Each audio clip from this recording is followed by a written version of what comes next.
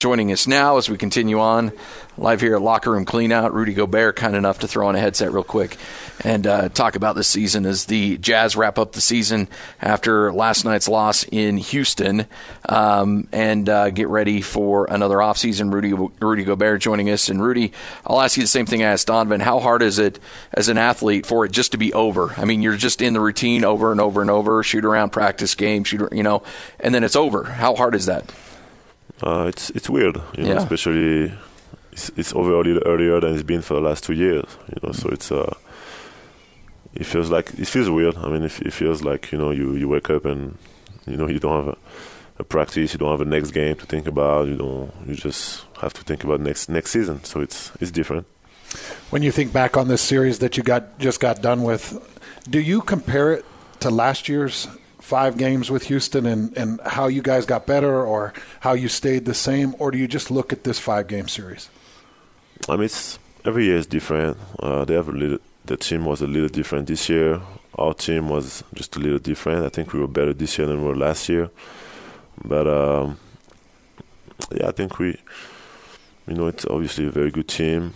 We think we are a very good team too, and I wish we would have started the series a little better. We gave them it's almost like they started with a head start, 2-0, and then we started playing, so when you're up 2-0, everything is easier, I think. Why do you think the team struggled those first 2 games, and what did you do to try to get things going in games 3, 4, and 5 to make it a more competitive series? I think we didn't have no toughness. We thought that we were going to win by being cute and by, just playing the game plan and not competing as hard as they did. They just punched us the first 2 games, and there was not really a big response, especially at the start of the game. We start the game, we down 15. It's hard to win on the road when you start a game like that. So you played this team 4 times in the regular season, and then you guys come into the postseason, and we see some tweaks defensively. Can you walk us through just how different you guys defended against them in the postseason as compared to what you did in last year's series or the first 4 games through the regular season? And if you could give us some details, I'd love that too. I mean, not really. I wouldn't say it was really different. I think James just got better this year. I think his step back was, something that maybe he wasn't as efficient as he's been this year on that shot. It was a shot that some teams, rather give away than him going to his left or him making plays for others. And when you look at all the advanced numbers and all that, you realize that it's actually, for him, a very efficient shot, more efficient than him going to make a floater over a big or him hitting PJ Tucker of someone else in the corner and have to make a contested 3. So we realized that we'd rather give that away to him than just let him do a step back, whatever he wants, and save his energy also, because attacking and finishing over me or Derek takes a lot more energy than just shooting a step back 3. But just in watching it, it did feel like you guys got a lot of the results you were looking for. We did. James. At the end of the day, when you lose, people are always going to question the strategy. But it's basketball. You got to put the ball in the basket. And we had a lot of open shots. We didn't shoot great during the series. And if we shoot a little better, maybe it's a totally different series. The NBA changed some rules a little bit, allowing some more freedom of movement offensively. Do you feel like that helped your offensive game and your ability to roll to the rim a little bit better? I think it does. Rolling to the rim is, I think one of my rolls and Derek's rolls to the rim is one of the big part of what we do offensively. And, guys were just holding, grabbing, bumping us, and, it was just, slowing down what we do. And, if you want to let the guards and the shooters move, you got to let the bigs move too. Yeah. And I think the officials did a better job, a good job this year, just being more consistent by not letting guys, grabbing us and let us move and let us roll to the basket a little more. In Game 3, you had 24 minutes on the court. Derek Favors finished out, spent a lot of time on the court. How much does that motivate you? How much do you look at that and say, well, I got to get better in this area, or I got to come back next game and dominate? I was playing well. It's not one of those games like Milwaukee when I sucked and and I had to go on the bench. I was playing well. Derek was playing great too. So it was just a coach decision, and you have to respect it.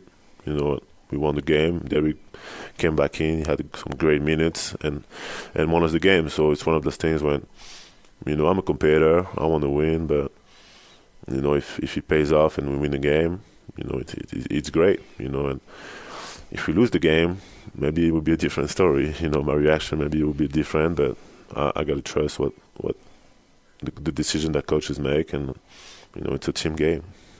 Do you feel like you should win Defensive Player of the Year again this year? I think so. I think what we've done as a team, and being able to do that for most of the season, being one of the top 2 defenses in the league and in the West, I think it's something that shouldn't be unnoticed. And like I said, it's a team thing. I will never be able to win this award without the work that my teammates and the coaches do. You don't win.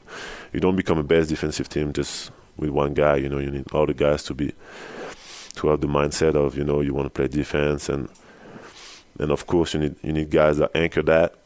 But it's a team game. Rudy, I hear people talk about you playing with a chip on your shoulder a lot. Your teammates have mentioned that in the past too, that you play with that chip on your shoulder. You get Defensive Player of the Year again. Eventually you are going to get All-Stars. Are you able to keep that chip when the accolades start piling up? I want to win. That's the most important thing. Every year, a lot of people, every summer, every time we lose a playoff series, a lot of people doubt me and doubt my team. So it's not hard to stay motivated. Like I said, every year there's some way to get motivated, and I think I haven't scratched the surface of what I can become and what we can do as a team. What do you look at in terms of this team coming back? Do you want to see this team intact? I mean, do you anticipate these guys, or do you just say, I'll just show up in October and we'll go? I love every single guys in this locker room. It's we have a great group of guys. I think we just enjoy being around each other. But I think we got to do what's best for the team, and it's the NBA. It's not a fairy tale. There's no team that stay the same forever. Yeah. You want to win. You want to find the best fit for all the players on the team, and sometimes it's not fun. It's not fun to lose some guys that you really enjoy playing with. Sometimes like I said, you got to do what's best for a team. I'm not saying that's what we have to do, but it's a business, and you want to win. And nice guys don't win. It's nice guys finish last, like we say. So, Rudy, appreciate your time. Thanks for joining us. Thanks so much, Rudy. I know the season didn't end the way you wanted, but congratulations on all the work and all the effort you put in this year. Thank you. Yep, Rudy Gobert right here on 97.5, 1280 The Zone.